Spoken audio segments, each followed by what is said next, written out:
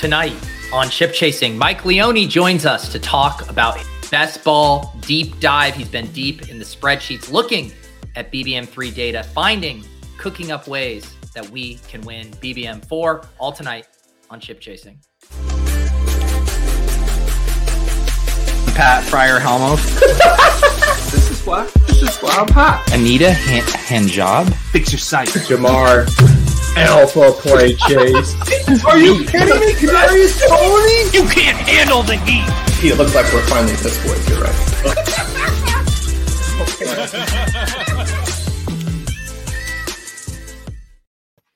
Pat, I absolutely hate this bit. I start the show without our guest even here yet. Our guest says, hey, 1 sec, I'm running a few minutes late. Because of these comments, have these guys ever been on time? I literally started the show at fucking 9:15 p.m. Eastern on the dot. I hate this bit. I'm eating chips. I mean, I don't like it either. I was thinking Leone would be here and just the two of us. I'm trying to, you know what? I was trying to pack in a little last minute snack. I would say it's very disrespectful to be eating on these airwaves, but I ate half a Caesar salad on the Swolecast earlier today, so I guess I can throw a stones. Swolecast. Oh, there's a Swolecast for me to listen to. What a delight! I didn't know. It's actually a very fun one. Dan Bach was subbing in for Tuttle, who was preoccupied. I had no idea. Apparently, Dan Bach went viral, like mega viral, over the weekend with a golf tweet, and then it got so viral he had to delete the tweet. So yeah, if you want to hear about that, you can check out the Swolecast today. I will. I will be checking out the Swolecast as soon as this show is over. Yeah. Pete's or Graham says, what's Leone's punishment? No punishment. I mean, it's hard enough getting these guys on these shows. He's all he wants to do is just be deep in his spreadsheets. He doesn't even want to talk to other humans. So no punishment for Leone. My haircut makes me look 10 years older. Really? All right. I guess I'll take it. Fake young, real old. All right. Pat, how are you doing tonight? Other than doing good. Yeah. It's 80 degrees in New York. Yeah. It's 80 degrees. It is April. While it's not necessarily reflective of a great situation long term for the earth, it's a nice day in April. That's and we're taking it in New York.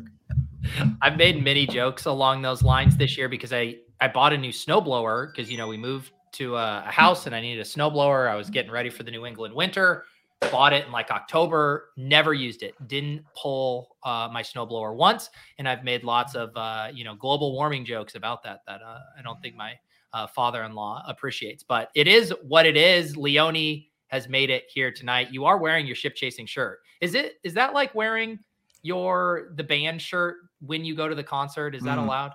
I don't know, but I was told I've done it many times. Okay. Nice. I will say, Leone, it is crazy that the very number one association that people now have with you in this show is running while on the show. The amount of comments in the chat right now on Twitter of people just expecting you to be on your phone broadcasting while training is incredible. I'm disappointed that's not why you were late. Is that what you were doing? Did. Yeah, I did have to run tonight. All right. I saw some comments when you guys tweeted it out about me running, and I was gonna be like, I shouldn't actually run for this show, right? I was gonna ask you guys, and I was like, no, we're not doing that. I'm not even. It's one of those things where if you'd asked us, we would have told you that. I think it has to be organic. That night it was perfect because we really wanted to draft. You really needed to go on a run, and you're like, fine. The only way that I can still stay on here is if I actually multitask and run. Leone, you just asked, are you lagging? I think Pat's lagging because Pat. No, I'm lagging. Yeah, I'm lagging. Yeah. Get your shit together. But it catches up for some reason. No, it didn't that time.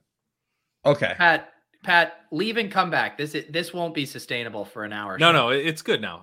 My mouth is just a touch behind what I'm saying. I mean, it's okay for me visually. I just felt like I started talking a couple of times, and I don't know if you guys can hear. Michael wants to get in the weeds on running. He wants to know, how's your training for Toronto going, and what training program are you following? It's going pretty well. I feel like really beat up and tired at this point in the training, though. I was doing really good like the first half of the training, like hitting all my runs, and now at this point I'm like got like a hamstring strain. I've got like a hip flexor thing. I just feel old and beat up. And like I was supposed to do 6 miles tonight, and I like ran 3 extremely slow miles and just called that a W. But I'm part of a run club here, and the woman that runs it, Melina, is awesome. And she's actually the one who's captaining our Ragnar team. So she has a run plan for me. My last huge long run of the training session is this Saturday. It's a 20-mile run at, if you're familiar with Western New York at all, it's at Chestnut 20-mile run? Like, yeah, I did a 20-miler a couple weeks ago, but this one's going to be very hilly. So I'm like, it's going to be pure torture. Yeah, 20 sounds. What sounds like a lot. You're out there for a long time. 20 is a whole thing. What? That's a training run? Yeah. Well, I mean, a marathon's 26.2. You got to get to 26, Pat. I understand that, but I honestly, if I was training for a marathon, I'd do like 15 max. I would never. Oh, Pat, you would not complete a marathon. Well, that's true. I never will complete a marathon. That's fair enough. But I can't imagine doing 20. That's like basically a fucking marathon. You're doing 20 just to train? Well, but I mean, I'm doing it slower pace than I'll do the marathon, and water stops. Sorry for yelling. Taking some goose. I didn't mean to get you all excited. Well, I know it's 70 degrees, but like it's not 70, it's 80, Leone. It's 80. It's April 12th. Pat, your lag isn't. Yeah, you're lagging bad. You're Pat, lagging. log off.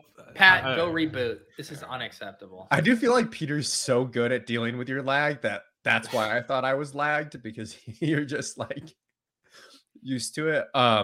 Do golfing this Friday though. I can't wait. Like actual outside golf. Man, I haven't golfed in. I only got to go like a couple times last summer because you played that shit course in Colorado. Oh my god, dude, that was probably the last time I played. Honestly, that was honestly the last time I played, because that was like mid-July, and then I moved, and I haven't played since. Yeah, that was a. But you played down in Florida recently, didn't you? Yeah, I did. So I'm acting like this is the first time outside, but I just played down in Florida a few weeks ago. But it's different. It's first time outside in Buffalo. That was where the Herzig photo was. Where did you know when that was getting posted that was going to go poorly for you? Oh yeah, I posted it initially, and I knew, I was like, oh god, this photo looks terrible. I was like, whatever, I'm just gonna post it. I totally I knew it was gonna go. My self-awareness might not be great, but like you can't really look at that photo and be like, oh my goodness, we look great. Well, it's like I've met you in person. I've seen it. I was like, this is such an unflattering angle and everything for you. I was just like, this is. I just pulled it up, and Mike, I thought this was a Photoshop version, but this is the real version. I was like, that's the actual photo. I don't know why. I don't know what it is that makes it so funny. I'm like, this doesn't even look like you. Well, you're not that short. Right. Like I mean, the difference between you and Herzig isn't that short. Isn't that how did I've met Herzig? He's not that much taller than you. I think he's like 6 foot. Yeah, but what are you, 5'3"? I'm 5'8". Yeah, but then you look 5'3". Yeah, no, I know. It looks absurd. I'm also wearing my very loud outfit, and like it looks like my body, my torso, as people noted, is like super elongated. You're melting a little. What's funny is my brother-in-law, who like takes great pride in stuff like taking a good photo, took this photo. He blames Justin because he said just before this, Justin took a photo of me and my brother-in-law, and he said it looked so bad that he like overcompensated for the angle. He's like, oh, it was in my head. There's something with your facial expression too. That's just... yeah. there's a lot going on. The socks. There's a lot. Well, you have like a smile that I can only describe as woodland. You do have very elfish features. It's elfish. Your whole smile. Face. It looks like there's something wrong with half my face. It does. Yeah, your ears look particularly perky. Okay. Enough. I do have big ears. They like. It's not bigness. They're just look a little pointier than usual. I do. Nez actually brings up a key thing. Why does there need to be so much space below the feet? This is a composition thing. Always align the foot with the bottom of the frame. I do think that's a big part of this. I mean, we're getting to see a ton of Florida concrete here. All right, Leone. There's so much concrete. Yeah, why? Who took this photo? Because it's one of the worst. It's one of the worst photos. I mean, unless you're into comedic photography, in which case it is a masterpiece. I'm gonna send my brother-in-law the first 10 minutes of this show so and think about what he's done. Yeah, there's like rule of thirds, but that's normal for like vertically how you want to position it. He did like rule of thirds, or sorry, in the vertical direction where he's like 1/3 sky, 1/3 subjects, 1/3 concrete. 1/3 cement. Yeah. Wow, this is so bad. JGFC, I got to be honest, this photograph changed my image of Leone. Leone, it's confusing for me because I've met Herzig and I've met you, and like it does, like you are closer than that. Like I'm like, I feel like I have an objective comparison of you two, and it's not as far as that photograph makes it seem. I have more empathy for Davis now because I feel like this is like Peter and Davis. They had a pretty iconic photo. Yeah, the when you guys met Laird. Well, and I assume everyone has seen the Lou Dog Photoshop of that one with.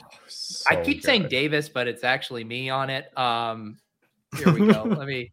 Is it? I thought it was Davis on it. That's me as Davis. Yeah, everyone. Oh, that's you as Davis. Yes, dude. Davis. Yes. I just thought it was Davis. Oh, that makes it so much better that you didn't know what that Photoshop was. Oh God. Oh. I thought it was Davis. You actually thought that. I didn't look super closely because when it I just saw it in my I didn't click on it. I just saw it in my feed and I was like, yeah, I do look like Davis. It is Pat. Didn't you post a screenshot? Was it in your Discord where you were saying that when you search Davis, the number one Google image result is now me? Yes, because I asked in my Discord, I was like, what emojis should we have? And so I was like, we need one of Davis. So I was like, I was Googling Davis, and the number one search is now your face. If I want to Google Davis Maddock, the number one result is you. Oh, Lou makes an appearance on there too. Yeah, exactly. I want to make a golf bet with Davis. Yeah, you should. Did you hear another piece from the Swolecast today? Davis told us that he got last place in one of his hometown fantasy leagues, and his punishment is he has to run the 40. So I'm very excited for that. I don't know if that's going to be. Is he training for it? Is he going to try to put in a good performance? I mean, all this guy does is squat and deadlift. I don't think he's training any sprints right now. He does the Stairmaster at like level 1. If I'd run a 40, I would. All right, Michael, enough of the bullshit. Let's get down to the brass tacks. How do I win Best Ball Mania 4? Damn it. Well, you just repeat exactly all these things that happened a year ago, and you make no adjustments because they worked last year. Perfectly predicts the future. So they're gonna work again. So all jokes aside, you are fresh off of 2 parts of your Best Ball Mania manifesto, a guide to winning big on Underdog Fantasy. Obviously, super great article up on ETR if you guys haven't checked it out. And it is, I'll continue to confirm this, it is all free, not behind the paywall, right, Mike? Correct. Yeah. I have the link down in the show notes if for some reason you guys haven't checked it out. And how many more installments do we have coming? So there's 2, but I keep coming up with more ideas of things I want to do. So I think at some point I might have some follow-up stuff. But this Friday will be like roster construction, positional allocation stuff, which I'm doing a little bit differently than I did in the past. I used to look at like early picks and I kind of bucketed all early picks as a top 5 pick and then total number at a position. This time I looked at like draft capital spent at the position. So it could have been spent in a variety of ways and kind of bucketed it that way, not necessarily. This is like the missing link of all this analysis, in my opinion. I'm super excited for this. I'm literally like looking forward to this part of your article, like You know, I'm in line. I'm in line for the newest release of a Marvel movie or an iPhone or whatever the fuck. You're going to be pretty happy with how poorly it makes running backs look from last year. Oh, am I? You will be quite satisfied as you spend less draft capital at running back. Everything goes up. That's shocking to me. But Mike, don't they score so many points? I don't know. You're the one who took too early and won $2 million. When did I take my next one? Not. I'm working on. I actually just wrapped up my video that's going to be coming out soon. I got it all over to the editor, and one of the things Michael Dubner had pointed out to me when we were researching it too is what you're saying, Mike, in that the advance rates for like double anchor RB were awful last year. I just somehow threaded the needle with the two perfect ones there. But yeah, on the whole, it was disastrous. Yeah, they were much better the previous 2 years. The roster construction stuff in particular is like kind of bad to look at 1 year because it can be so affected. But I mean, there's a few reasons why it happened that way, but why you would do zero RB. Like teams that spent less draft capital at running back were more likely, because I did in part 2, I looked at like the importance of ADP closing line value and what part 3 shows, because I wanted to dig in a little bit why spending less at running back did good. And part of it was you just got more opportunities to get really good closing line value on ADP. And of course that extends in season 2, which we're not even accounting for. Wait, because running backs tend to be some of the bigger values. Is that why? Yeah. Like you had Ramondre, Damian Pierce, or if like a back gets hurt, you just see them leapfrog rounds, I think, to a higher degree than you do other positions. Not to say that it doesn't happen at other positions, and I mean, that's the whole thesis of running back though, right? Because it's a volume game. It's like a role game that if the role switches, the value immediately switches, right? And we see some of that, you know, with younger rookie backs like Damian Pierce, who just emerge over the course of the offseason, or there's an injury to somebody and somebody else. Can we back up a little bit just to give people a sense of the first two parts in case they're not super familiar? So the first part, you talked about stacking and how important that was. And the second part, you talk about kind of having ADP value and how important that is. And actually a number of different factors, including making sure you have a lot of live players in your lineup, which I guess there's not a ton of ways to make sure that you have that because a lot of it's injury related. You also talk about when to draft, whether to do slow or fast drafts. So this article's covered like a number of pretty key elements. But to get better closing line value, it sounds like. So the running back stuff, you know, we can circle back on, but yeah, you're more likely to get closing line value. Also, like people are just over investing in running back. Like even if you assume running back and wide receiver were equal, people are over investing in running back. And then like just to begin with, but like they're also not equal. But even if they were equal, people are building too. Like I looked at like the break even point just by like the number of starting roster spots. Like if you use that ratio as your draft capital ratio, so like 3.4 starting wide receiver spots versus 2.4 starting running back spots, assuming they're like equally used in flex, like that ratio is like 1.4 to 1. So I looked at the draft capital spent. Like if you just split it down the middle, teams that had like a smaller ratio than 1.4 to 1 and teams that had a bigger, people are like the ratio leans running back heavy. But when you say draft capital, you don't mean roster spots. You mean the like almost like an auction dollar value that you're spending on the positions, right? Yeah, there is somewhere. I know this is a really long article. There's somewhere in there where there's a good graph of the draft capital. But basically, I looked at points above replacement player that were contributed to your roster for each team in BBM and came up with a model and then just kind of scaled the model so that 0 was the lowest. And that's how I came up with these values. So as you would expect, picks early are worth more than picks late. You know, it's not a pure linear thing. Right. But yeah, start out with stacking. I mean, we kind of jumped the gun here a little bit, but start out, just wanted to look at the importance of basically what I was trying to do was to incorporate analysis that I've done in the past, which is like these regular season advance rates with like actually looking at, we know the playoff weeks are the most leveraged weeks. These are the most important weeks.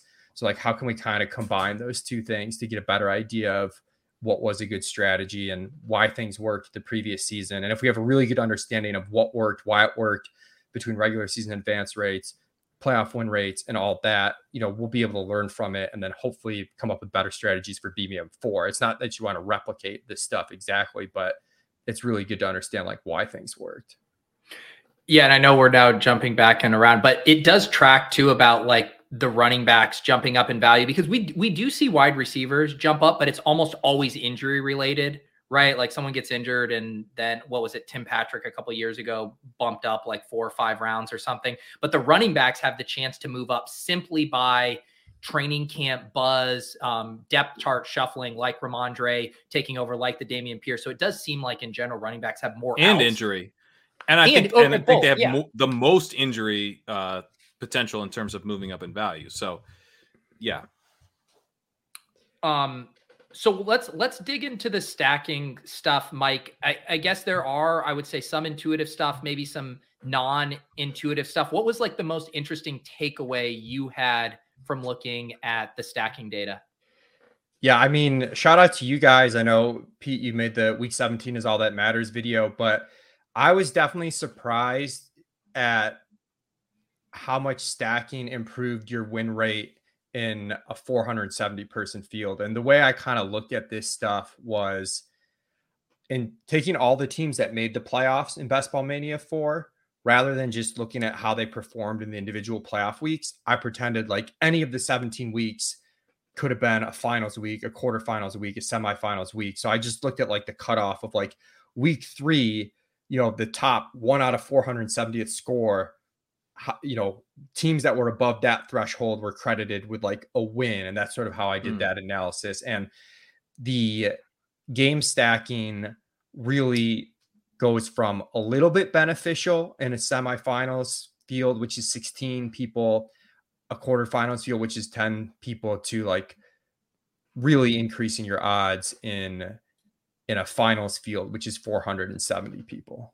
Mike, do you want to you want me to give you an idea for just a very sick and perverted exercise? You do a Twitter string showing which users would have won BBM3 had their specific week been week 17 instead. From all the playoff teams? Yeah. That would be you would have to be sick enough to know what your tournament entry ID in the underdog data is. Okay. I guess you'd know what you'd know by the roster. Dude, if you know your tournament ID, that is so sick. I think I know Pat's tournament entry ID. But I actually wanted to like part 4 is going to be like, we throw this all in a machine learning model, all of it, and like come up with an expected value of every team that was drafted last year, which I think is interesting, like rank those. And I really wish the username was in there, because then you could look at like all of Pat's teams and see like how many were EV, like what was the most EV. But that'd be a good burn if like I only drafted one good EV team and it was the one who won. We're tweaking the model, but the initial run that Sam, one of the data scientists we just hired did, was your team was like in the 82nd percentile, which is like really good. The team that you drafted that ended up winning the whole thing. And it's your team. Like, it's fun that your team won in like a bunch of ways, but in a nerdy spreadsheet version way, it like really it meshes really well with the article, because you did happy to help a lot of the boxes. But then like you also had some, like when I come out with part 3, like some of your positional allocation stuff in isolation doesn't mesh with like the absolute optimal way to play. But that makes it a good counterexample of like, it's more important like how all these pieces work together versus doing like every little thing like optimally. Because you talk in the first article about the stacking, and I really enjoyed how you talk about like my team had Tom Brady to Chris Godwin to DJ Moore. It didn't have Mike Evans, which was the big piece from that game, but Godwin and DJ Moore were pretty big. And then I had George Kittle and Hunter Renfrow, which was a mini correlation that didn't really work, even though Kittle hit my final lineup. I didn't really need him. I had a Patriots Miami game stack which I got a couple pieces from, but you were like, yeah, but was the correlation why you got pieces from this? Like that might not, some players went off. It's not clear the correlation helped there. And then I had a Daniel Jones to Saquon Barkley and Wan'Dale Robinson, who was injured. Jones had an awesome game, but that almost like destroyed Barkley's chances of having a good game. And then Daniel Jones didn't make my lineup. So I had a lot of correlation in there, but it was really only one piece of correlation that went off. But that one piece like won me the thing. So it's like this, it's a gray area. Like it helped. It didn't necessarily like completely, it's not like a slam dunk that like, oh, you have to do this. But at the same time, the way I look at it as someone who bought into this idea is like, yeah, not all of it worked, but the stuff that did work won me the tournament. So I'm into it. But, you know, I got lucky that stuff worked. Yeah, that's to some extent the point, though, is like if you're making 3 stacks, you just need one of the 3 to go off on a week. And like your odds of one of your stacks going off and then having the correlated pieces correct just increase by the more stacks that you have, which, you know, sounds obvious, but you're not gonna see winning lineups where it's like all 3 stacks went off and it's like, oh, clearly you had to game stack. You know, it's more that. I also didn't, for the playoff stuff, I didn't include quarterback, running back as a team stack for kind of that reason, where like they're positively correlated over the course of a season. They're even positively correlated in a single game, but at like the real high ceiling levels, I think most quarterback and running backs probably aren't like great for winning a really large field. So I didn't include those as a team stack. Yeah, that's what I thought was interesting too, looking at Pat's lineup and then King, who won the regular season prize. Both of them had quarterback to running back stacks. Pat had Dimes and Saquon, and King had Jalen Hurts and Miles Sanders.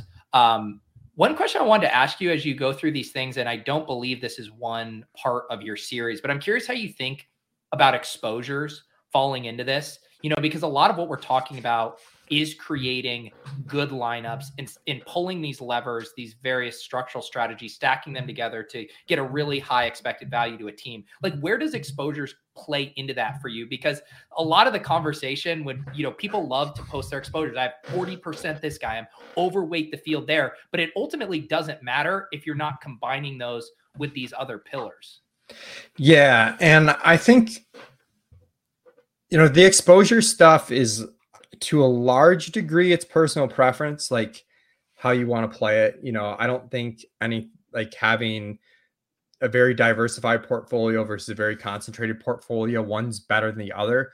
My preference is more for a diversified portfolio because I think like my edge is more in this structural stuff. So there's definitely an edge in player level takes. Like I know we focus on it. So like, I think you want to mix that in, but I'd rather focus on the structural stuff, and then you kind of can get natural diversity. Like last year, I was not as into the game stacking as you guys were, and looking back on the data, you guys were more correct on that than I was.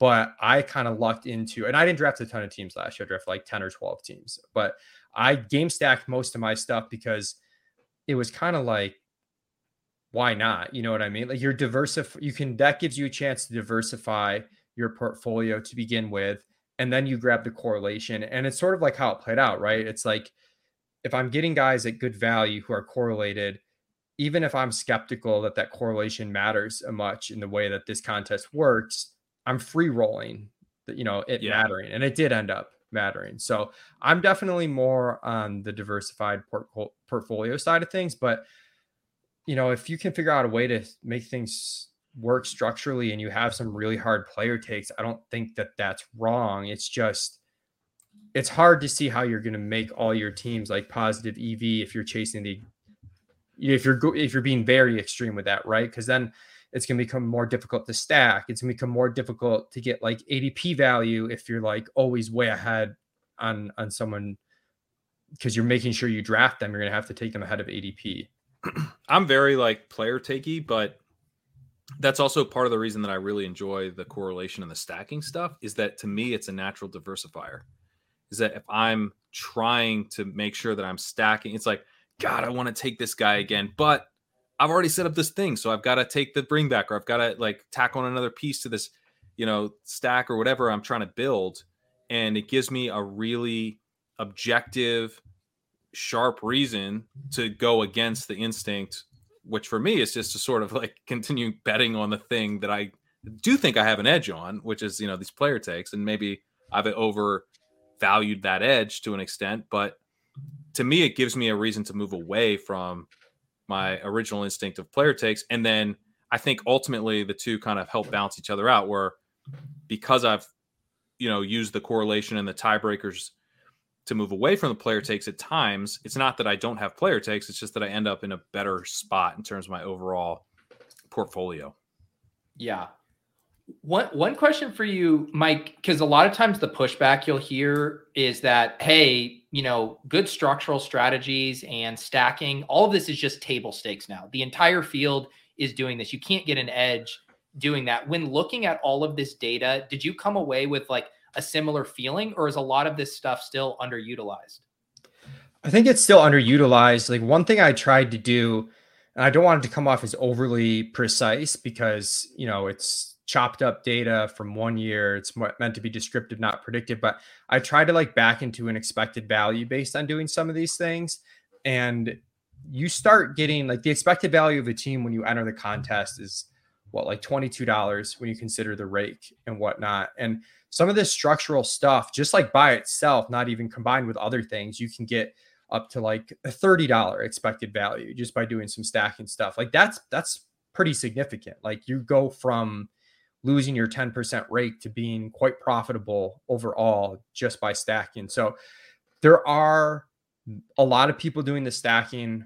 The game stacking, what I saw was, I forgot the numbers. I don't have it in the article, but I kind of looked, because I was looking at week 17 game stacks because I assumed there would be more of those than the ones that randomly occurred throughout the season. And I think it was, but like by like 5 percentage points, like Wow. it wasn't by like a ton, which again, like some of this stuff just randomly occurs more than you would expect kind of the game stacking, but also clearly like, it didn't happen at a huge rate that everybody of these playoff teams, like they weren't all set up with week 17 game stacks. So I do think, and this is kind of the EV thing, right? This is the EV once you've already made the playoffs, which is why it's so much higher than that number that I originally gave. But if you just assumed randomness, your expected value in the playoffs is like $133. And then if you just look at game stacked quarterbacks, this is kind of how it changes. Now, it's a little bit misleading because you're probably not setting up game stacks for the quarters and the semis and the finals, but the finals has the biggest impact anyways. And then also, if you're game stacked 3 quarterbacks in the finals, that means you have to at least be team stacked for the quarters and the semis, right? Because you can't be game stacked without having the team stack, which, persists across all weeks. Can I ask you a question? Because the next part of this is about the ADP value and how important that is. And one of the things that I've been thinking about is, you wrote this article and you talk about how in the next part of the article, you talk about, if you draft later in the summer, you're going to have a better chance of landing more live players as you enter the playoffs. But if you draft earlier, you're going to have potential to draft more, closing line value. One of the things that I've been trying to think about is like, what about drafting before the NFL schedule drops? Like, how important is this stacking to where, like, because in the first week of the tournament, we're going to get the most ADP value, right? There's going to be stuff that we look back on in that first week where we're like, wow, that guy was going in the 18th round or whatever. That's crazy. But we have no real chance of game stacking week 17 that week. Like, as you've looked at kind of the difference between the stacking value and the closing line value, also the risk of drafting that early, like, do you have a sense of, if it's that great to draft that week, or if it's an edge, or what do you think about that? I think really early that week, the first couple days, it's worth drafting to get possibly some insane ADP closing line value. But I'd probably quickly shut that off when you factor in the inability to set up your week 17 game stacks, as well as the odds on making live players through, they just get crushed, the earlier you draft. And so that's kind of what I think with that. It's like, yeah, fire off some drafts the first day or two that it comes out, but like get the best of the closing line value juice. Yeah, do fast drafts only probably that week.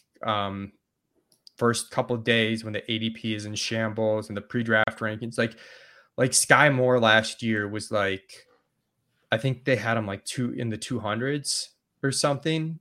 It's still a value, Pete. It was still a value in the 200s. Well, he just sticks out to me as someone where it's like, this is a guy that, probably going to get steamed at some point, and I mean, you could have taken him into double-digit rounds. Like, whether it worked out or not, you got huge closing line value, right? And we know that statistically, closing line value is huge. So, but I probably won't draft a ton of teams early. I'll draft most of them, I think, like mid-July to mid-August. To me, looked like the sweet spot to draft. Maybe starting on like July 18th or something. July 18th is probably a good day to start. July 18th, you just want to multi-table just take the day off from work. Now, what do you think about this? Because this is another thing that I've kind of thought about. It's like, okay, let's say July 18th, theoretically, was the very, very best day to draft. You wouldn't start on July 18th. You wouldn't draft your first team on July 18th. You'd want to be firing all cylinders on July 18th. You'd want to be hitting your peak as a drafter on July 18th. So that's like another thing to think about, right? It's like, I've got to make sure I have a complete knowledge of the player pool, that I understand. Oh, this guy just went, that means I need to start lining up, this other player, and have like all of that kind of learned knowledge feeling like an instinct by the time you're actually. So you probably want to start drafting a little earlier than is optimal based on these numbers, so that you're feeling like you're in your prime. Yeah. I mean, does it take that long though? I don't know. I think I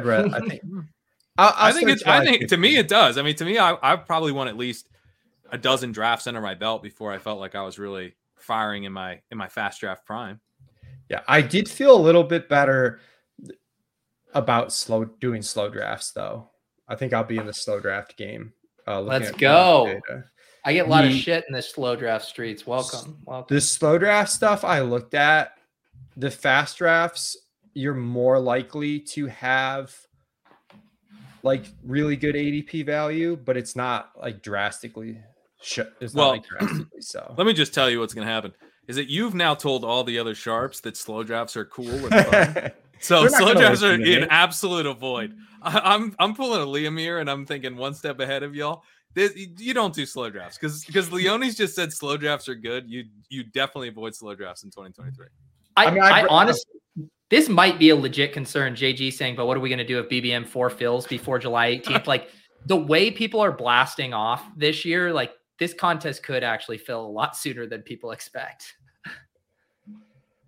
Yeah, I'm drafting in June. I'm drafting in June for sure. Once the NFL schedule's out, I think I'm good to draft. I like what you were showing about how important it is to have a lot of players, entering the playoffs, that you want a lot of live players. And there's really no way to make sure you have a lot of live players other than just to like draft with more information. I think there's some ways that you can maybe like increase your odds, but nothing's going to increase your odds as much as just having more information. So drafting in May and June is going to hurt you there, but you do have chances of getting better closing line value. And I don't know. I mean, part of it just does feel to me like it's always going to be random. Like you might have that chance to get just an insane closing line value in a June draft that the chances of, on average that type of value didn't exist, but you happen to just hit the nuts, and that's much more likely to happen early than late. Yeah. So one thing I liked about doing this article though, is I felt like doing like the EV exercise at the end helped me to like not fall too far into the trap of like, oh, this might not be great overall, but when it does work, it really works sort of thing.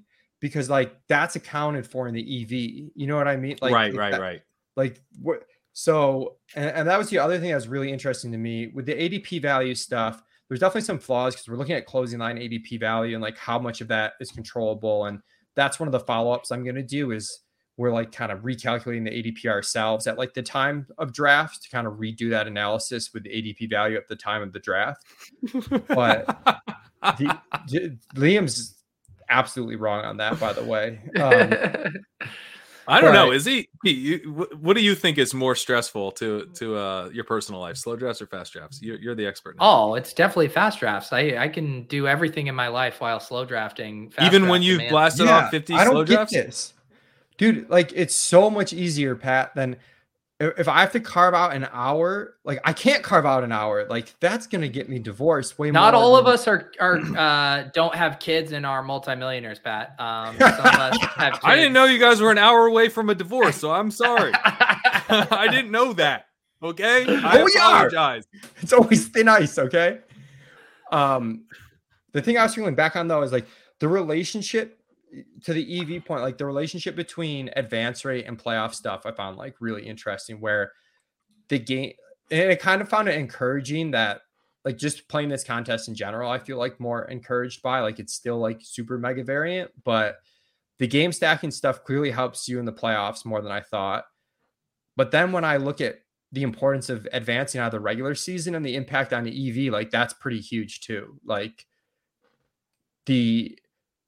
it's like a 40% increase in your finals win rate is equivalent to like a 10% increase in your season long advance rate.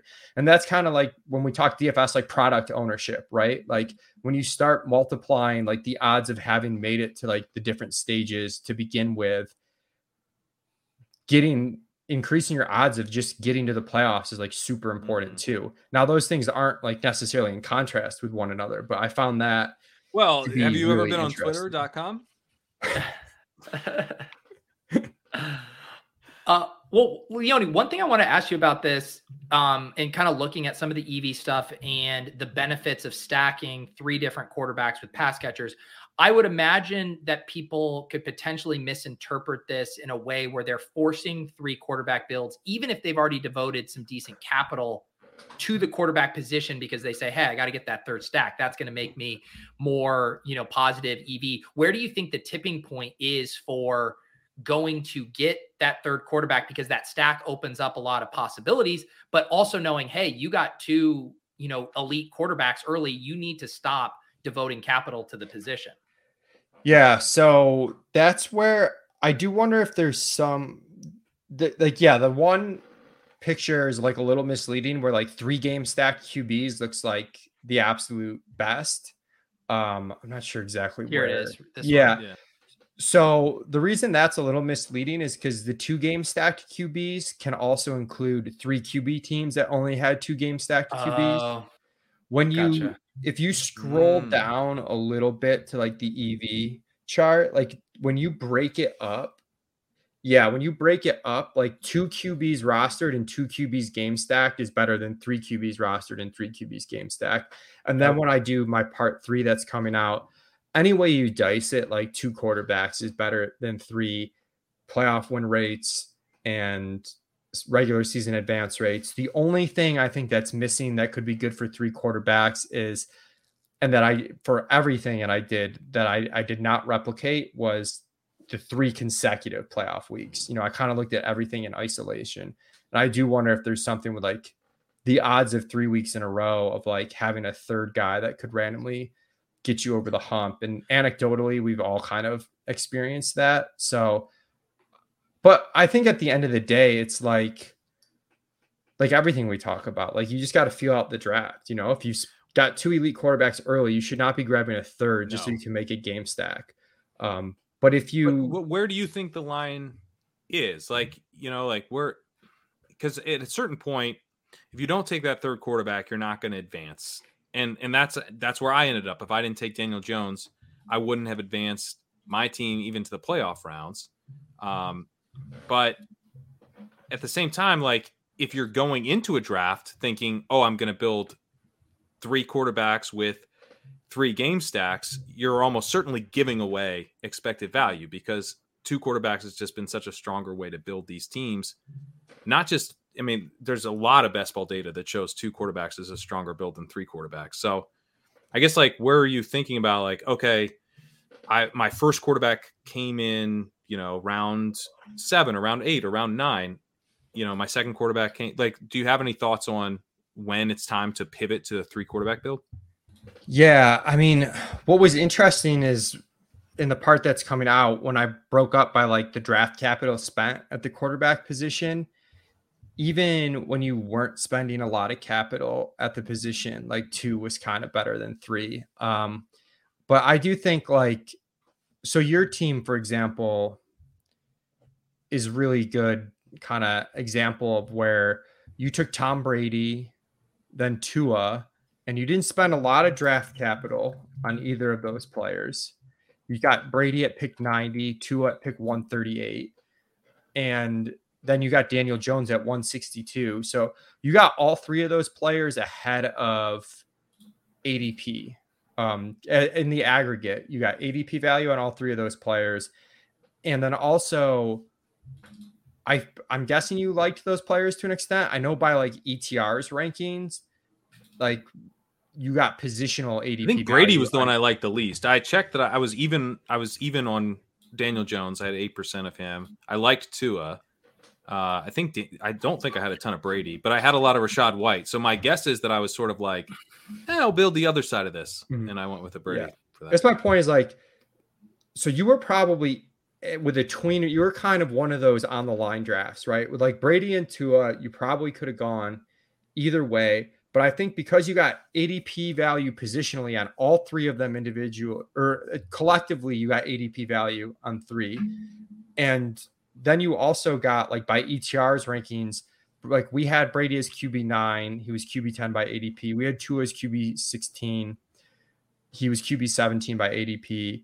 We had Daniel Jones as QB19. He was QB21 by ADP. Like those are small value increments on top of the closing line ADP value you already got. So I guess my point is like, you got to feel it out. Like if you're getting players that you like at value, you're going to be able to mess with the structure a little bit. I think your structure was probably like right on the line of like if you should go 2 versus 3. And you also had with Tua and Brady in particular, like 2 kind of statue quarterbacks. Right. Like you get the rushing upside with dimes, you get the bigger built out stacks with the statue quarterbacks. I thought it made a lot of sense. It'll be interesting to see what happens this year because I do think the 3 QB stuff should, in theory, pull a little bit closer to 2 QB teams if elite quarterbacks are going off earlier and earlier, unless it pushes up like all the quarterbacks up the draft board. Then it's like, which it kind of is. One thing I've been thinking about a lot, and it was triggered when Osimo kind of first wrote his article looking at some of his sims for the positive, reasons to take 3 quarterbacks. And it is this idea of when you show up to the finals, specifically week 17, there's the self-selection bias to the rosters where the league winner players are there. There were a ton of teams that showed up with Jalen Hurts. And the same thing when there's the league winning running back, it was like 2 years ago on Liam's team, that Jonathan Taylor, everyone had JT, everyone had Mark Andrews. And then thinking like, how do you get the most bang for your buck uniqueness getting there? And I do think it is with that 3rd QB, because you can make the same thing for 7, 8 running back builds with 0 RB, where it's like, I have all these chances for one of these low advance rate guys to go off. But when you have that 3rd QB that's stacked, you're getting the double whammy. You're also getting another unique piece like Pat did, even unstacked, with the Tyquan Thornton and the Jacoby Myers guys showing up. And so that's the only thing I'm thinking about of why I really like the idea of the 3 quarterback builds, is just what it does for you from a uniqueness perspective when you get to the finals. And Brady was that for me. And the interesting thing is that Brady was the guy that I snuck in, and he was the first guy that I drafted. But the Tua gets hurt. If Tua didn't get hurt, maybe he would have been pretty popular in the final round. But he obviously didn't even play in week 17. And so Daniel Jones kind of helped me get there. Had a big enough week where he would have hit my lineup if Brady doesn't rush in a touchdown right at the end. But Tom Brady was not the guy you needed at any point in the 2022 season before week 17.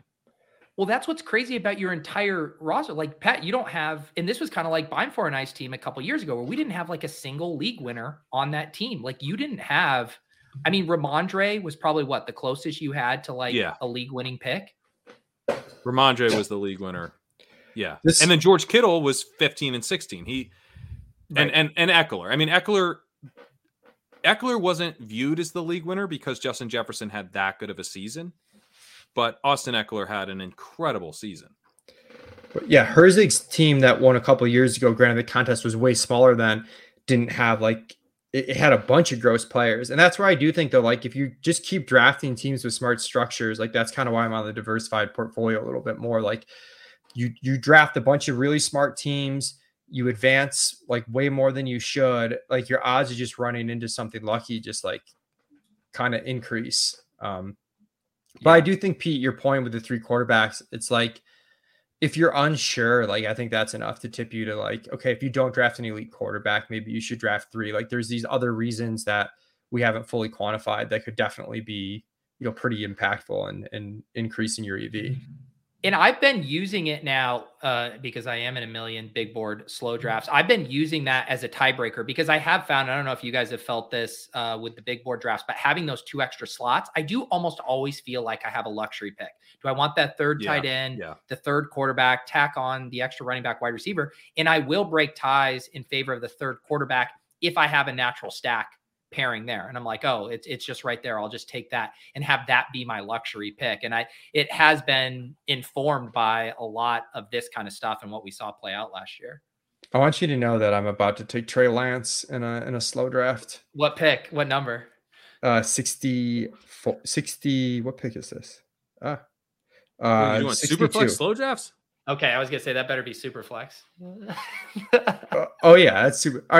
Isn't that all that's going on right now? Some of us are still in big board slow drafts. I've had this whole thing with like when you first entered those slow drafts, I couldn't believe it. And then you did the video and I thought it was very funny. And then I realized you're still drafting them and I like felt sick to my stomach and bad for you. And now I'm jealous.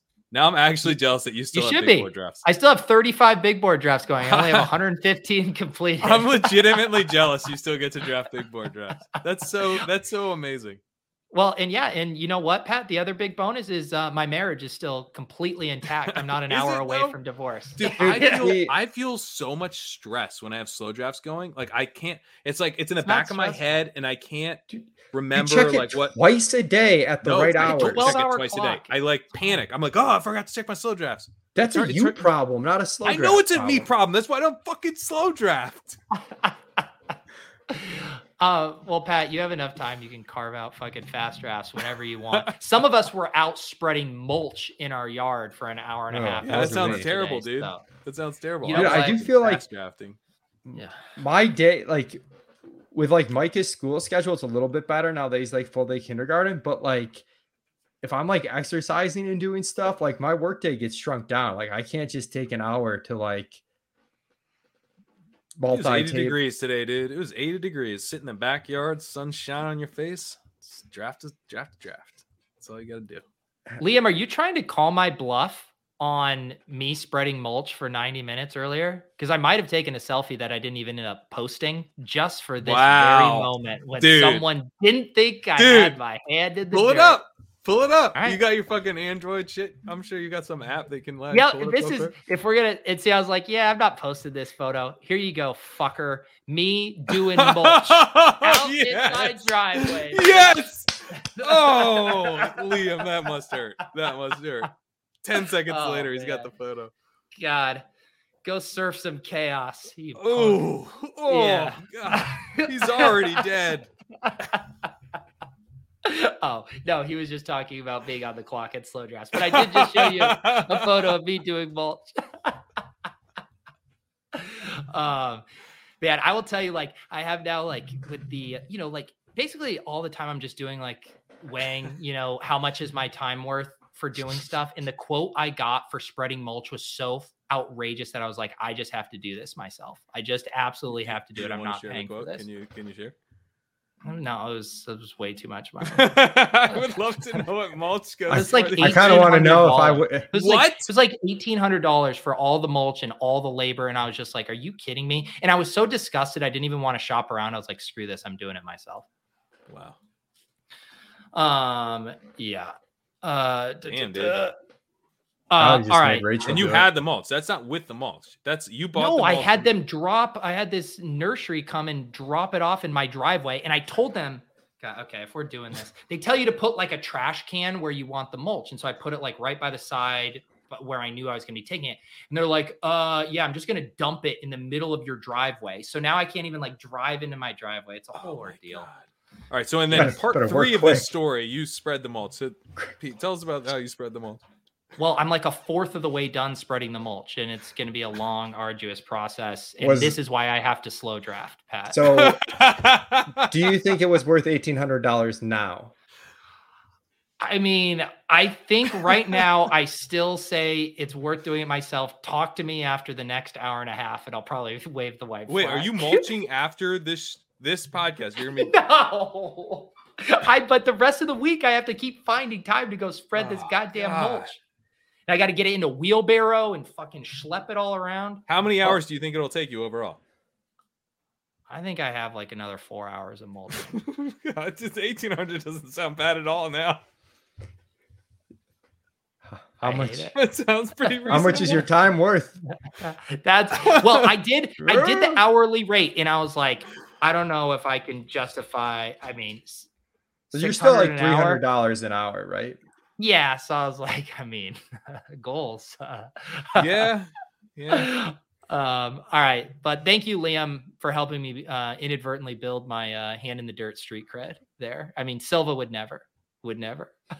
Honestly, it kind of was an Android sell for me that you were able to pull it up that quick on a PC. Well, you got the auto upload to Google Photos, and so I was able to share that. I'll show you another cute photo while I have this up. I take April on walks basically every day, and she just passes out. And now I've been having to give her the hat and sunglasses. God! April passed out on the walk today. Wow, dude! I love it. That's delightful. It's so good. And I think people are used to seeing like really little babies in strollers when they're out on walks. And so she's just like kind of bobbing around, and it looks like the Galifianakis baby in The Hangover that's just kind of like in the carrier straight out. It always catches people off guard. All right. Back to best ball. Mulch chasing. All right, Leone, anything else here as we go down from the ADP value? Because I think there's two different ways you can think about ADP value, right? There's like in your given room when a pick falls 10 picks past ADP. And it's basically this draft room isn't acknowledging the market for some reason. And then there's also the closing line value element, which is what we're talking about with Ramondre, or when King got Dameon Pierce like 75 picks ahead of where he closed. So do you make any distinctions between ADP value relative to like over the course of the summer versus in an individual draft room? Can you say that again? I want to make sure. Yeah, sorry. I was saying there's like two types of ADP values you can get. It's like in your draft room, everyone just decides they don't want to take David Montgomery. Okay. So yeah. The analysis I did is purely over the course of the off season. Like what's the final ADP, the start of the season versus where you got them at in your draft. The follow-up I'm going to do is the other type of ADP value that you're talking about, which is basically like, what's the ADP you're looking at in your draft room versus what you're getting them. Like, so you know your immediate ADP value as soon as the draft ends. And I want to look at that to kind of see the correlation to closing line value and basically just do the same analysis that I did, but for that type of ADP value. I'm sure it's going to be way less impactful. There's going to be way less variance in terms of like how good and how bad your ADP value can get, but I'm definitely interested to see what that spits out. But I think that's where knowing the player pool really comes in, because there's certain guys that have been rising. Like this year, you look at certain guys that have been rising, and we've done ADP chasing every week. And one of the things that's jumped out to me is like the risers repeat. You know, every Friday it's like this guy's a riser, and then the next Friday he's a riser again, and the faller is a faller again. And so if you don't understand why a certain player is falling to you in a draft, it might be because in a month they're going to be going 2 rounds past where you currently are. And so, yeah, they're a value in that particular draft, but they're actually not a very good closing line value bet. Now, that might also not be the case. It might just be you're in a weird room. And so I think that's where, like, you know, you really have to have a good feel for the player pool and make a decision on the clock of like, no, this is kind of weird that this guy's here and I'm going to scoop him up. I don't like him, but this is a really good value on him. You know, and I I feel confident that I'm actually getting closing line value with this ADP value here. Yeah, the falling knife aspect. And that's what I was going to say too, and why I was wondering how much even ADP value in your specific draft, how important that is. Because one, you very rarely see a guy slip more than 10 picks past ADP unless there is like a news-based thing that the ADP hasn't fully reflected yet. So I'm like, yes, I like to woo and get excited when I take a guy, 12 picks past ADP, but am I actually even gaining anything from that?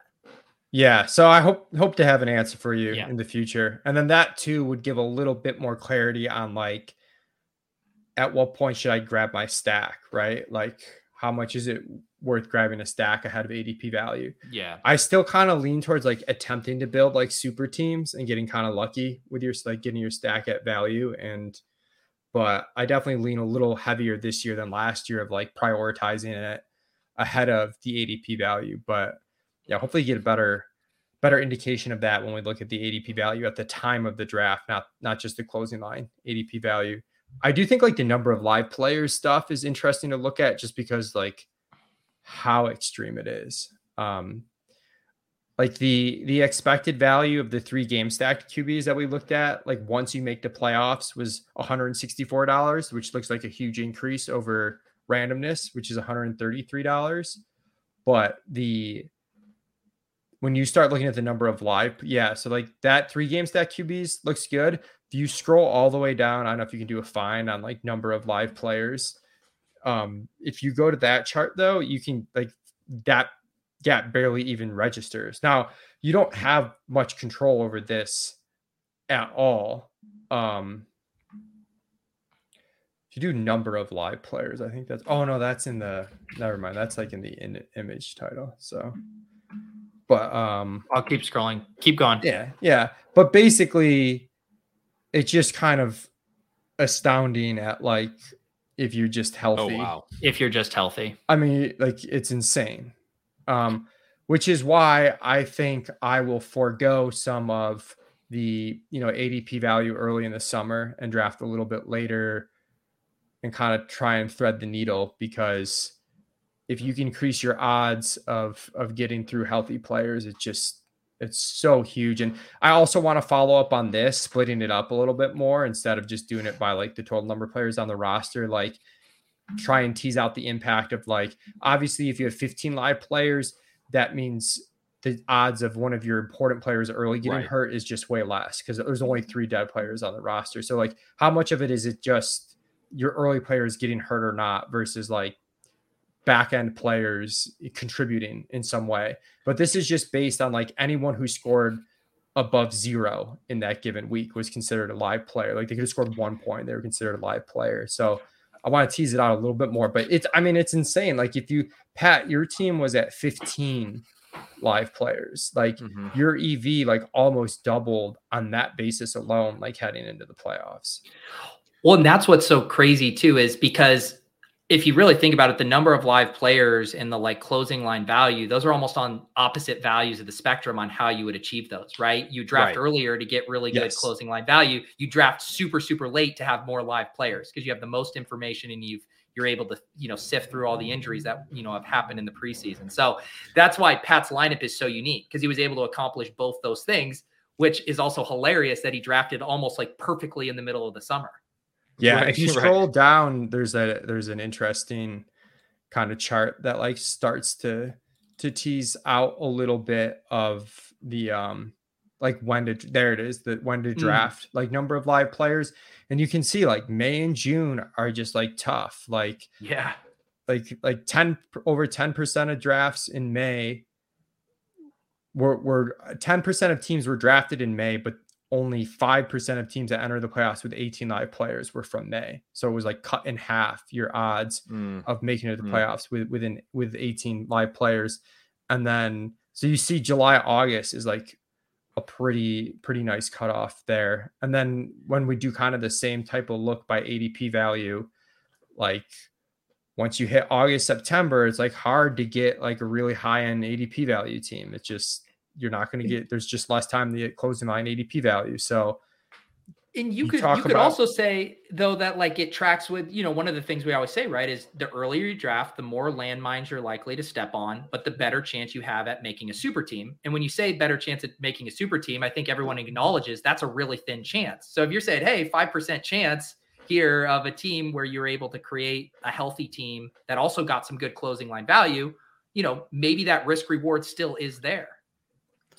Yeah, it might be. I kind of think though, if when you combine it though, it just the answers kind of point to July, early August, where it's like that's your best chance of getting both. But I will say that, last year the barbell strategy was really in vogue. And so people felt like a lot of sharp drafters were like, I'm drafting in August or I'm drafting in May and June. And so like me and Pete were like, we have a lot of shit to do. So we're going to be drafting the whole summer. So, I kind of spread mine out. I drafted more, kind of barbell-y, but I kind of actually consider July early. Like before training camp starts, I still think is an early draft. So I kind of, what I took off was maybe like the very end of July and like early August when like training camp was kind of like flying and lots of information was coming in, and I kind of waited until I had like actual information. But my point is, I felt like in those, July 18th, like around that date drafts, a lot of people weren't drafting. A lot of people who are really strong competition weren't drafting. And now I wonder if like maybe that turns into June. Like maybe the ADP value this year is stronger in June than it would have been because, the takeaway from here is, man, we really got to draft in July. July is the prime month. And if you scroll down, you can see the same kind of charts, which is draft month and ADP value. And you like all these have to net to zero because if bucket one, which is the best ADP value, that's all the way on the left, if that's overrepresented, it's got to be underrepresented somewhere else. So that's kind of why you see the graphs the shape that they are, because it has to net out at zero in some way. Like no matter where you draft, like the ADP value buckets have to like even out. So it's just a matter of like where the over or under representation is. And you see in May, June, that in May in particular, like you get really big swings. There's some really bad teams, which is fine because you're just accepting L's. Like you have to be able to take your L when you're drafting, and you get some really good teams. But the same shape kind of applies to July as it does to May, which is why I'm kind of zoned in. I'm a little skeptical that is impacted where there were just so many barbell drafters that July was that much softer than like other months. But and you see, I don't think it was that much softer, but I don't think it hurt. And I guess I'm wondering if Leone says July is the month to draft, I don't think that's going to help July. I don't think people are listening to me to the extent that you think. Yeah, you don't think maybe DFS is the hardest it's ever been and shit's ruined. Okay, fair enough. But as far as like the people that said they were barbelling are generally people who are like coming up with their own ideas, and I don't think they're gonna be changing their ideas. Question about the live player stuff, and I think Josh was kind of hinting at this with one of his questions in the chat. Was there any more granular data on the live player stuff, maybe from a positional level? I guess I'm trying to wonder, are there any, if you were to adjust your strategies earlier in the offseason to try to sidestep more of the live players, would there be a structure or a thing you would do? I mean, intuitively, I want to say zero RB makes a ton more sense early on if you're trying to have more live players. But did you see anything else in the data? I did not. I think those are good questions. I was actually thinking zero RB is better for like the ADP closing line value. I don't know if it's better for number of live players. I don't actually think it's better for number of live players. Because even in like when zero RB hits, you're kind of like, I'm writing off like a few running backs, right? Because I'm basically like, I'm gonna have, this one running back contribute 3 weeks, and then he's gonna get hurt, and then I'm gonna have this other running back kind of chip in. Like in zero running back, you're almost, I mean, you'd be absolutely smashing to have 16 live players entering the playoffs of the zero running back team generally, because you've drafted so many running backs. Yeah, that's kind of what I was thinking. I would almost say like, this is just me purely speculating, but 3 QB teams earlier make more sense to me, where the odds of your later round skill player being on the roster in any way, shape, or form is less. So you might like, why not take the third quarterback or the third tight end or something? I'd probably want to. I don't know. It's tough. Rookies, I think, are probably something to think, because one thing to think about what we're talking about is we're not talking about, players who are going to score a ton of points. Like if you advance and you have a rookie, and that rookie is probably more likely than a veteran to be live for you in the playoffs going forward, right? Like it doesn't matter that Trey McBride didn't do anything to start the year. If he helps you out in the playoffs, it's a massive win. So I do think rookies would be one way to sort of like lean in the late rounds.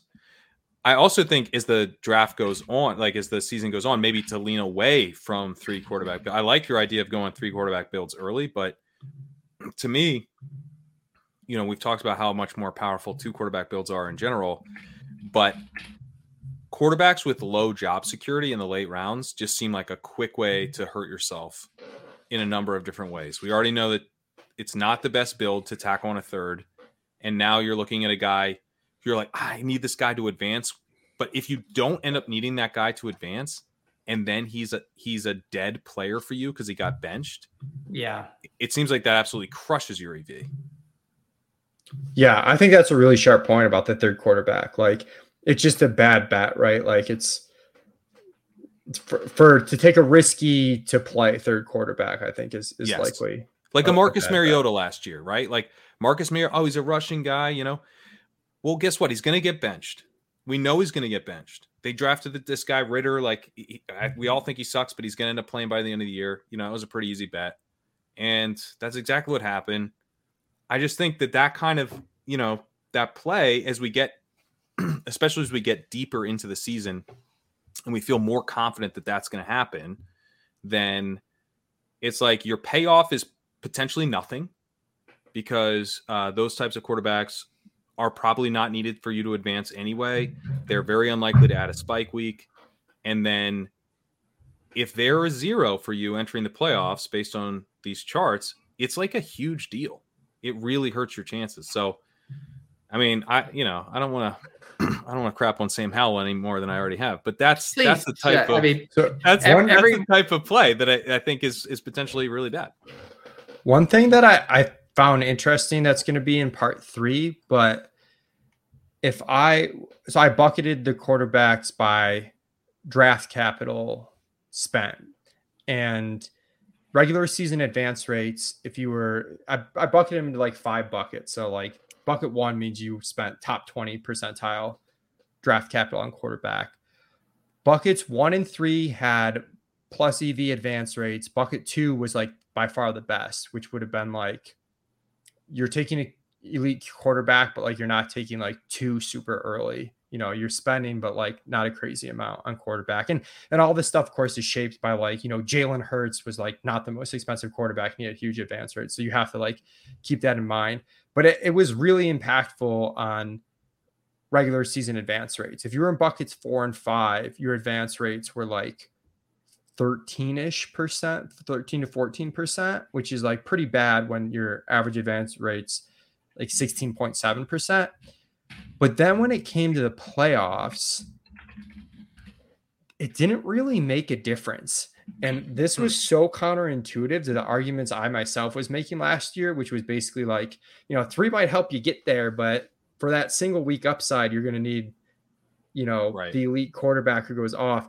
For whatever reason, in this analysis that I did, once you made the playoffs, it didn't.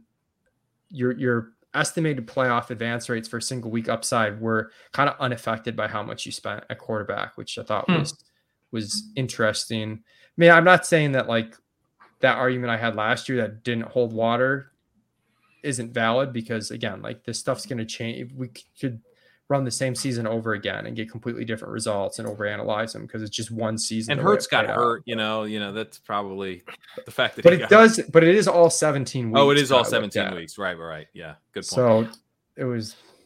Well, one more for you here, Leone. I do expect at least the payout structure for Best Ball Mania 4 to change. And I imagine there's going to be more prize money paid out to regular season top finishers beyond just first place overall.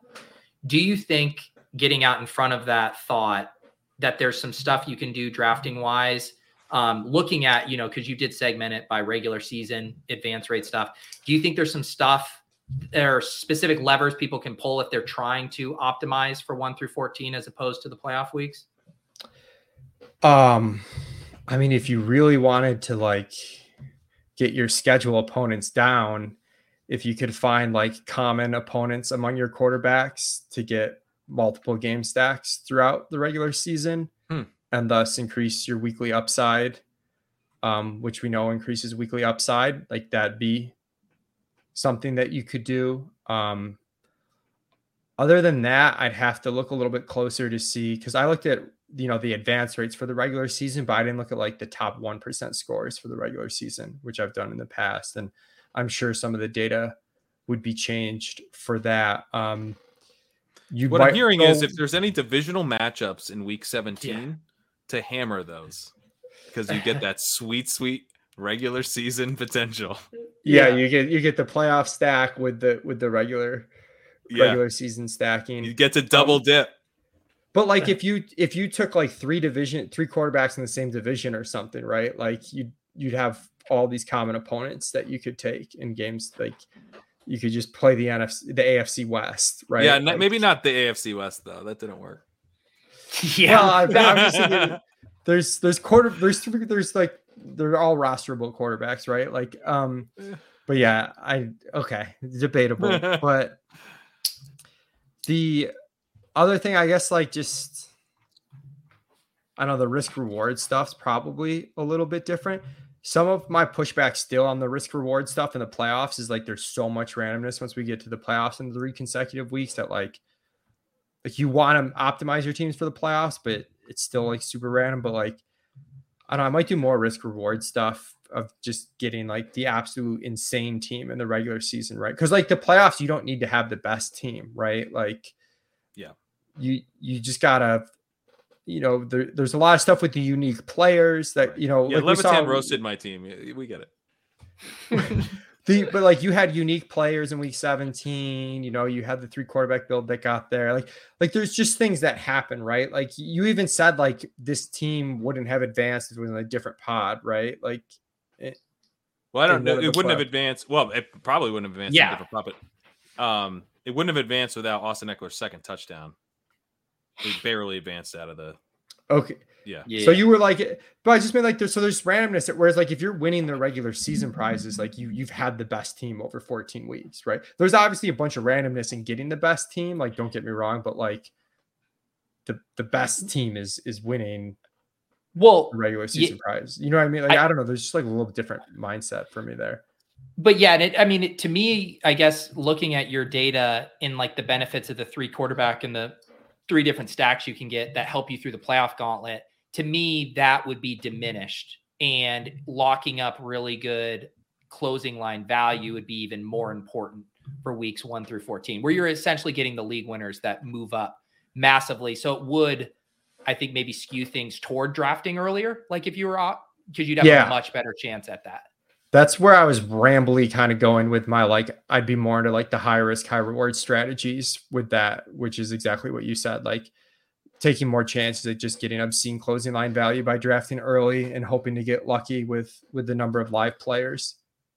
Yeah. But it is crazy. Like then going back to like just the playoff expected value, it is crazy. Like, again, like how much your regular season advance rate influences the overall team's expected value, which is why I'm like a little bit less willing to take those super big swings on the ADP closing line value. And I care more about the live players because, well, one, we know live players matters a ton in the playoffs, but like just making it to the playoffs in and of itself is like a pretty big W.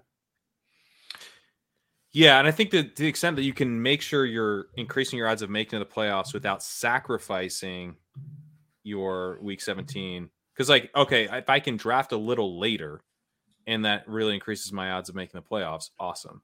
But I still think you want to be building teams that are meant to take down week 17, right? So it's kind of yeah, definitely. Yeah. I mean, it's very clear that you can optimize for the playoffs and that optimization has merit. Yeah. Well, was there anything else? Oh, sorry. Go ahead, Pat. Well, I mean, I think we've done about an hour and 20 minutes of lead now, and people understand what the article is. So tell us why people are spending too much capital at running back. I don't know. I two things. I'd say one, like I already kind of said, when you chop up just 1 year data, it's different. Like the hyper fragile teams did kind of good the previous 2 years, but we already hit on it. But like the closing line value that you get, which is the same. The reason you get closing line value in the offseason is the same theory of why you play zero RB throughout the regular season too, which is that like you can potentially get these. It's the anti-fragile. Like you can get these big, huge boosts in value. And we saw that happen last year. I think people are over investing in running back to begin with, like even if running back and wide receiver were equal.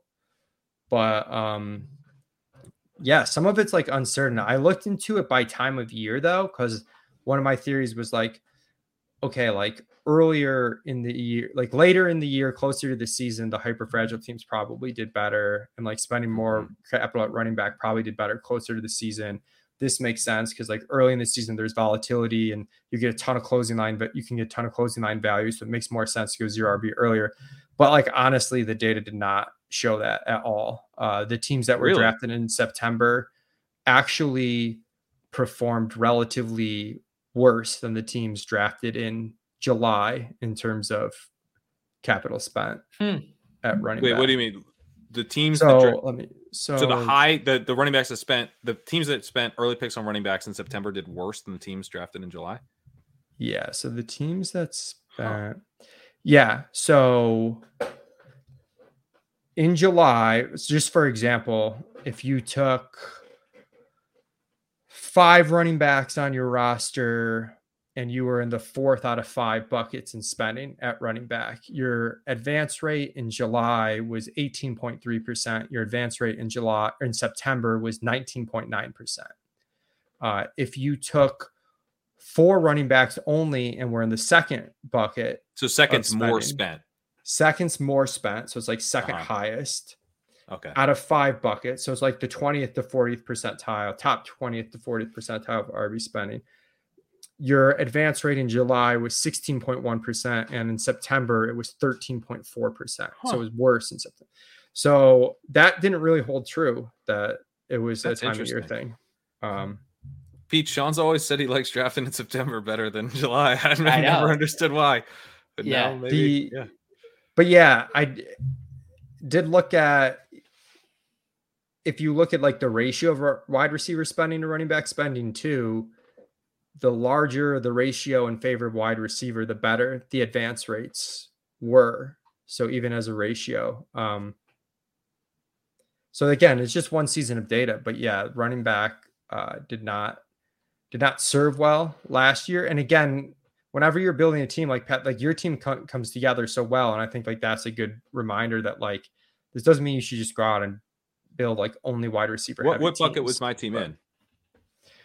Your bucket was in bucket 3. You had 5 running backs total, and you were in the 3rd bucket of running back spending. And I went running back, and was still not in one of the top 2 buckets. So it's not like you can't draft running backs early. It's just keep in mind. Yeah. So you had Eckler at 7, Barkley at 18, Mondre at 114, Mostert at 186, and Michelle at 199.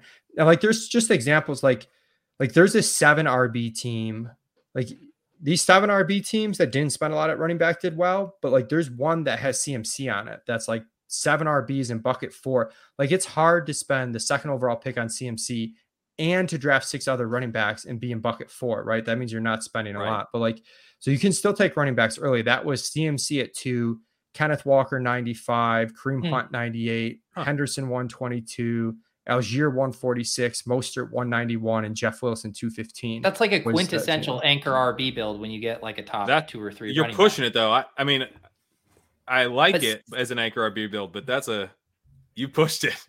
There's also there's this 7 running back Yeah, team that, because I gave examples so people could kind of like visualize, but like there's a 7 running back team that was bucket 5, so the lowest amount of running back spending, that took Brees Hall at 54 and ETN at 67. So they got huge closing line value on those 2 guys, but like you can still get running backs.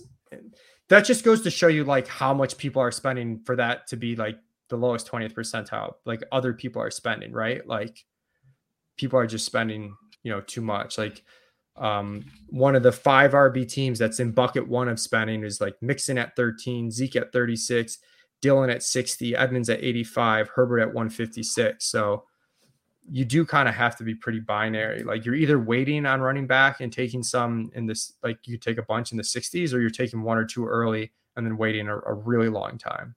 Yeah. Because go back to that CMC one. What was the next pick he took a running back at? Kenneth Walker at 95. Yeah, he took Walker and Hunt. So this is King's team that won first place. I mean, he took Sanders at 87, and then he was in that same pocket with his 0 RB picks: Walker 111, White 130, Pierce 135. So I don't feel like that anchor RB build was pushing it that much, right? Well, this I guess it wasn't. This is really low RB spending. This team. I mean, this is this is for sure a bucket 5 team with only 6 RBs. Yeah. But it also helps. I mean, it helps though. You get 75 spots of ADP value on Damian Pierce. Yeah, it does help. I also think like this is where the breakdown occurs with like, we talk about things like, how many overall running back picks you spent. Did you spend 6 or 7? Did you spend, 5 or 8, whatever, at wide receiver? It's like, how much capital did you spend? It's like we should almost like do the cutoff after like round 14 or something and like not even talk about what happened after that, because like those are essentially like $1 auction picks at that point, or $2 at most. So like this like concept that you have here of, the bucketing of the capital spent. I wish there was a way to do this on the fly to like figure out how much we'd spent at the running back position. I mean, I guess like Spike Week work on it, but yeah, there's like gotta be, because that's really the conversation that we need to be having is how much capital have you spent? I went running back, and I'm in the 3rd bucket. You go CMC 2, you're in, what was he in the 4th or 5th bucket? Like, 4th bucket. Yeah. And bucket. He drafted 7 total. So like, yeah, if you're drafting running backs, it obviously like you're spending more capital. Just that's the thing where if you told me the headline guy took CMC number 2, drafted 7 running backs, I'd be like, what a donkey. Yeah. He's in bucket 4. He played it smart, right? So there's a lot of different ways to do this. Yeah, and the 7 running back teams as a whole did really bad, but the ones that managed to curtail their spending did really well. And it was kind of interesting too that like when you looked at total running backs rostered, people who rostered 3 running backs, they underutilized capital at running back. Like their average running back draft, these numbers won't mean anything to you other than that they're different from each other. But the average running back capital spent, if you only drafted 3, was 238. If you drafted 7, or if you drafted 8 running backs, the average capital spent was like 309. But like 4 through 7, the field was kind of sharp. Like it's like 270, like across the board. So the field did overall kind of like make mental adjustments for draft capital spent in the aggregate. But yeah, when you break it down by both the bucket and the number of running backs rostered, you definitely see where more running backs and less capital, basically 0 RB did really well. I'm careful to like not say 0 RB too much though, because as we've seen, like please don't. Some of these have like early running backs in them, right? Like it's people got mad about the modified 0 running back thing, but I think this is what we were trying to say, right? Don't spend a ton of fucking draft capital at running back. Okay, Leone, here's one for you. Emerging from this data deep dive, how do you handle, in knowing some of these things, how do you handle a wide receiver avalanche? How do you handle a ship chasing piss room where the best value at every pick is by far running back? So I've thought about this a lot because he's been waiting. Just tell me how to win these drafts that I have to stream, buddy. Asking for a friend. It's hard, right? Because you can, as we've seen, you can only spend so much capital at running back. So like Right. there's every pick you take at running back is a lot of opportunity cost, because that means you can't take another running back with another pick, because you just start hitting the ceiling of capital that you should spend at the position. Yeah. I think the best way to do it is, it kind of depends like when you eye the avalanche. I mean, for you kind of know it's coming from like pick one. Pete's always got the best sense of the Avalanche. Sometimes I'm like, we could take a running back. Pete's like, no, we cannot. I just love that I have Leone seriously saying things like it depends on when you first catch wind of an avalanche. Well, but it is really interesting, because like if you get a super running back heavy room, you can just like dominate that room, right? Like it's very easy. You get a super wide receiver heavy room, whether it's right or wrong, it's still difficult to navigate, right? Well, this is actually why I think it's maybe right, is that like you as a group, it's harder to be beaten. Like if everyone's taking the wide receivers, that's what matters too. It depends how many. If like a few people are taking wide receivers way too early, I think it's still like kind of easy to navigate. Those people are vulnerable. Those people are vulnerable. But if everyone's snapping up the wide receivers, the people who don't follow suit end up being the vulnerable ones. Yeah, I think it's such a vague answer, but it's like I think you want to get one or two running back values in the first 10 rounds that people are refusing to take, that are really good. Mm-hmm. And you're going to spend less on wide receiver than the group, but like you're still able to get to where you need to get. And then you can also like reconfigure the draft capital spent to like ADP to like ADP capital spent, right? Which is kind of what you would have to do at wide receiver to know if you spent enough at wide receiver, because the draft capital would tell you you've spent enough, but like the ADP capital would obviously be way lower because all the wide receivers are getting pushed up the board. Right. So it's like a little bit weird, but no, those rooms are tough, because like you go running back because it's a great value. Then it's like you're taking really shitty wide receivers in round 8, and you're passing on really good running back values in round 8, because you literally cannot take a running back anymore. So the zag while everyone zigs is like not super straightforward. It's take a couple detours while everyone is zigging. Yeah, because it becomes tough in a room where wide receivers are going off the board quickly, especially if people are building with the idea that they don't want to spend a ton of draft capital at the running back, which is what these rooms are doing. They're not looking to spend a ton of draft capital at the running back. Then what ends up happening as a natural result of that is that there are just it's impossible that there won't be running back values later in the draft. Right, because everyone's scooping up wide receivers and they're avoiding running backs. So if you grab running backs early and you're locked out of those running back values late, the people that are scooping those running back values have better wide receivers than you. So they're still getting running back value. Yeah, they're still getting running back value. So they've found a way to get better value than you at both positions. That's where some of them, like, I think will get. You just hope some of those teams get screwed, right? And like you make it hard on them by like. If you're the first at like 2 running back values in like the first 8 rounds or something, like you're probably still going to be okay. There's some delicacy with timing where like understanding how far you can push it, right? Like if it's crazy wide receiver heavy, you might be able to push it pretty far, but like. Right. But if Josh Jacobs is there, you got to take him. I mean, yeah. All right, Leone, close us out. Who's this year's Josh Jacobs? Yeah. Tell us who we're jumping the shark with this year. Who is. I thought it was Mixon, but now the off the field stuff is like.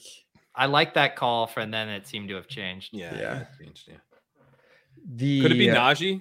Kyle Dvorchak was yelling at me about my these ranks haven't launched yet, but my Najee rank tilted him. It could be. I could see it. I want to get past the NFL draft with Najee, but so do I. That's part of the reason I have him low to begin with. Yeah. One last thing on the wide receiver stuff is like. I do think like people are probably taking too many wide receivers in the wide receiver avalanche room. Like if you're taking too many overall. Yeah. Like if you're taking wide receivers early, you should probably only be taking like 7 or 8 if you're like really taking them early. Yeah. or at least that's how it worked out last year. But that just pivots off running back, right? Like the teams with lots of running backs that didn't spend a lot on running backs did well. So like, what do you think about the idea of trying to advance as many players to week 15, 16, 17 as possible as it comes to, to how many wide receivers and running backs we have? Because one thing that comes to mind is like, if I go 0 running back and I only need 5 running backs to get there, I'd rather spend my 17th and 18th round picks again on wide receivers, rookie wide receivers, perhaps, maybe not in this year's class, but just let's say generally, to like make sure that I'm maximizing my chances of actually hitting on guys who are going to be active in those final weeks. That's where it's tough. Where like, and Pete, we talked about when we streamed on his channel the other night, you do get a better chance at like a unique running back who's like projected as an RB1 for the week, the more kind of flyers that you take, just because they're easily dismissible, like not needing them on a week, but then they could become super important with the right injury. So, but they're also more likely to be dead roster spots as well. Yeah, right. They are. That's where I want to like, again, like kind of parse out the live spots to like end of draft versus early in the draft to kind of tease out the impact. But I think they're looking at the early ADP, like we're way ahead of positional ADP on Swift. Okay. I like Swift. I'm pretty, I mean, I don't know if that's a fair Jacobs comp, but it's not a fair Jacobs comp because they hate his guts. They're never going to give him an 80% snap share in his whole life. Well, guess who played in the Hall of Fame game, and everybody on Twitter said they must really hate Josh Jacobs. They must just hate him so much if he played in the Hall of Fame game. I wish you were right about Swift on that respect. So, I think you could still smash ADP. I'm not saying that. My thought with Swift is I think people are undervaluing, like, if he just gets like 6 targets and like 6 carries a game, that like he like won DFS tournaments doing that, as shitty of a workload as it is. Like the high value touches are so important. And then like, just like, I mean, we all think David Montgomery's not good. Other players get hurt. If Swift's super explosive, you got a, different running back coach. Like, I don't know. I feel like his shitty role is already accounted for. And then it's just like all upside. Gretsch compared him to Eckler. And I think that's a really fun comp. Yeah. It'd be very fun comp. And the reason I don't think it can, I think Swift is a good one from an ADP perspective, but it's not good in that Josh Jacobs made us all feel so disgusting when we drafted him. And we all still have an affinity. The one in the chat that is a good one is Dalvin Cook. That feels he's going around the same. What about Aaron Jones? I was going to say Cam Akers, I think it's Cam Akers. I never feel gross when I select Aaron Jones. I basically always pass on Dalvin Cook. Do you feel gross taking Cam Akers?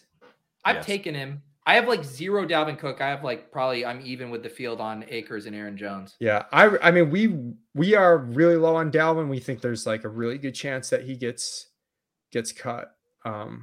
If he's in Minnesota right now, the way his ADP is falling, if he stays, he's going to be fine where he is. It's going to be pretty good. But we kind of think he's gone, with the money that Madison got and everything. But I think Akers is a good one. Akers is a good one. They cannot draft another running back. Like, they just don't have the resources to Don't tell the Rams what to do, man. They will do whatever they fucking want. The running back room's so bad. We kind of saw him. We've seen him multiple times over multiple seasons get like this huge workload, whether he should or not. I don't really care, which was kind of the thing with Jacobs. Like, and like, he's someone that like isn't terrible, right? Like, that's the thing with Jacobs. Like, he was a former 1st round pick. Like Akers, I don't remember where he went exactly, but like he he was a relatively early pick and someone that like we all liked at one point in time. Well, he looked great before he tore his Achilles, and that's the other thing. He's got another year off the Achilles injury. Yeah, he looked pretty good down the stretch. I think that's a good one. I recently had a Cup team that I took Akers on, where I was like, I've already made a bet on the Rams, so I might as well just take him. Yeah. Kamara seems like he's going really late. I mean, I know a lot of that is he's gonna get suspended. We don't know for how long. It still seems like it. I don't know. Yeah. The other guy, Oh, go ahead. Go ahead. I was going to say the other guy that I literally have not clicked at all is James Conner. And he's a guy I've clicked who, him. like, I've clicked you him. have? You've clicked him? Yeah. Yeah, because look, the Cardinals are going to be a disgusting team. Yeah. They're going to have some like David Blau or Colt McCoy whenever he's healthy type quarterback back there, and they're going to just be checking down. They'll be checking down to James Conner, and he's been racking up a bunch of bullshit, and he's like a 10th round pick. I often end up in a spot where I'm like, dude, I could really use some nasty ass gross week from James Conner to help get me through. And Jamal Williams goes in the same range. I mean, Connor's a better pick than Jamal Williams. You know, Connor could be doing this at the end of the season too. Yeah, I mean, I think the Connor thing makes sense. Like, I think we could get one more year of him just getting a bullshit volume, and that's why I think he might be a really good candidate for the Josh Jacobs. Yeah, I think he's a great candidate. I mean, it's nasty, man. Whenever I take him, I will tell you, I've taken him, and several times after taking him, not once, several times, I've like Googled him to make sure he's still healthy. Like I've gone to RotoWorld and read blurbs. Like I'm like, it's felt so gross. Like, why is he here? I think that's the best name we've heard so far. If these depth charts didn't change going into the season, oh God, I'm going to get flamed for this one, I'm sure. But I would take Connor over Rashad Penny if these depth charts. I don't think you that's just hate fun, huh? You just hate their ADPs aren't even that different right now, though, Leone.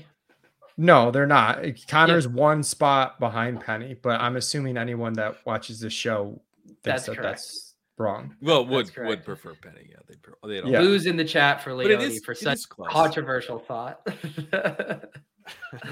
I've actually struggled with Penny, and partly because I do, and not that this is some humble brag, but I was hammering him before free agency, and so I've just had sticker shock of like I haven't taken him once, or maybe once or twice. Really? I'm still taking him. Yeah, I'm still taking him. It doesn't feel like that. You know, if he was a 6th round pick, I probably would stop taking. But you know, it's at a point in the draft where there's not really that much left. Yeah. Actually, I don't even know if I should say if does Penny have more depth chart risk than Connor?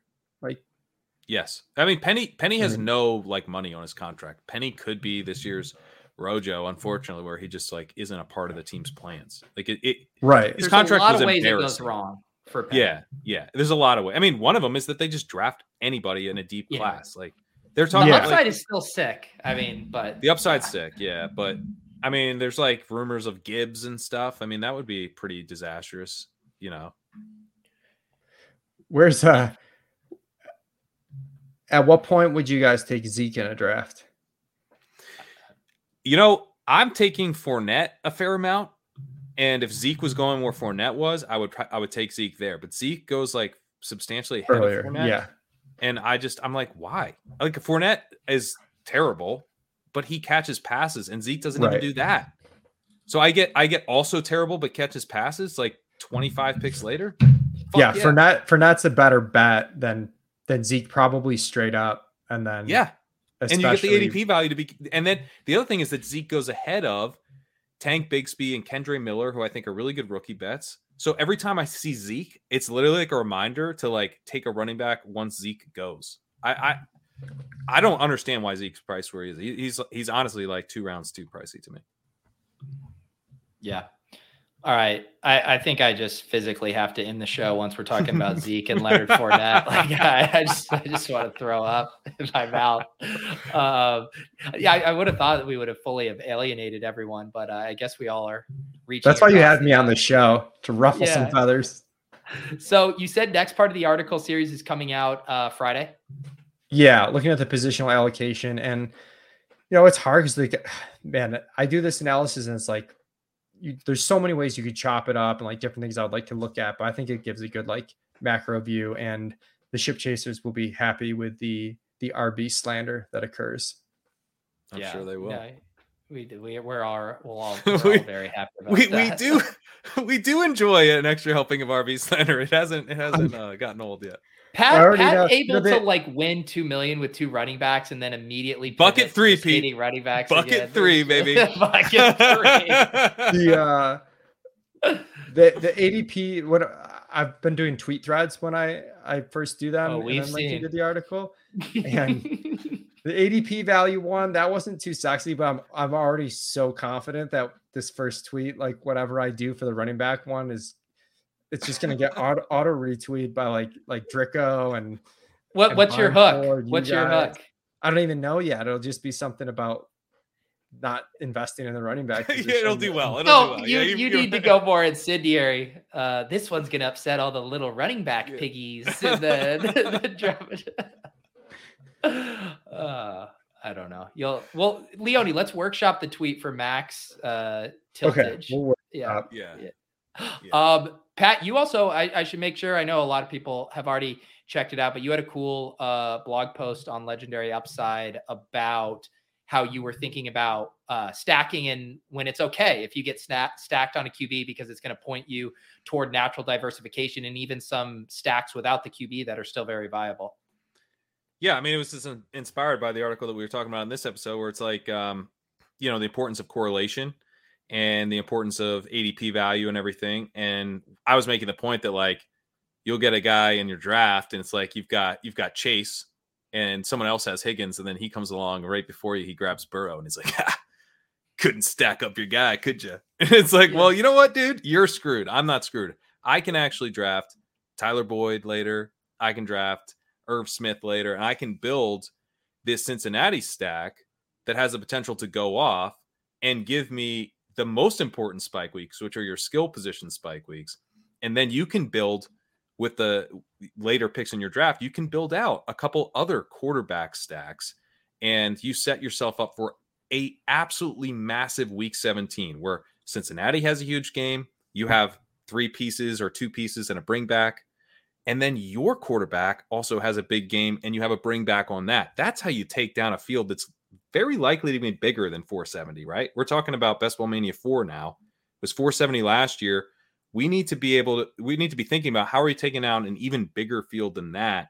And it's not with an unstacked early quarterback.